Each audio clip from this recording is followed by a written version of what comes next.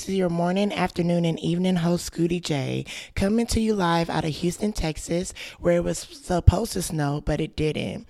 But other places of Texas did get snow, like Dallas and Austin, and even North Texas. To those who got snow, we are very jealous of you. It is now 2021, or what social media is calling December 43rd. With already having 12 days in January, the Capitol has been ransacked by dangerous criminals, and 4 people died. Also, a new, stronger UK strand of COVID-19 has been found in Harris County. The first case was discovered just last week. With the inauguration coming up and Trump impeachment moving and him being removed from all social media, this is inciting riots all over the U.S., starting with the Capitol on January 6th to January 7th. 2021 has started off crazy, but we are going to move on to something way better. Now, what you heard in the intro is an instrumental from Playboi Carti's new album, Whole Lotta Red. We are going to be talking about that today. Before we start, I am going to start this off by giving Whole Lotta Red a rating. And I am going to rate Whole Lotta Red 8.5 out of 10. The reason I am rating it at 8.5 out of 10 is because there were a couple of songs on there that were throwaways and that have already been leaked. And I'm not a big fan of albums coming out with already leaks. I know they can't help it, but some of these songs that y'all heard were leaks from 3+ years ago. The reason I am also rating it that high because I know my other fellow, castmates would rate it a 2, a 3, a 4. I even heard the highest be a 5. I'm rating it an 8.5 out of 10 because I feel like it was the perfect example, of rock, screamo, and hip hop. And a lot of people like to box hip-hop artists in that they really should stick to one genre. But hip-hop artists can travel and go outside of any genre. And I feel like he really mixed rock, screamo, and all of that all together. So before we go deeper into his album, I just want to play a snippet from one of his best songs, which is actually Stop Breathing.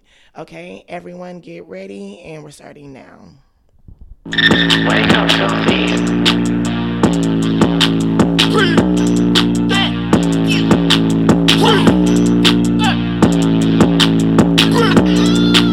Take my shirt off and now the whole stop breathing. Take my shirt off and now the whole stop breathing. Take my shirt off and now the whole stop breathing. Take my shirt off and now the whole stop breathing.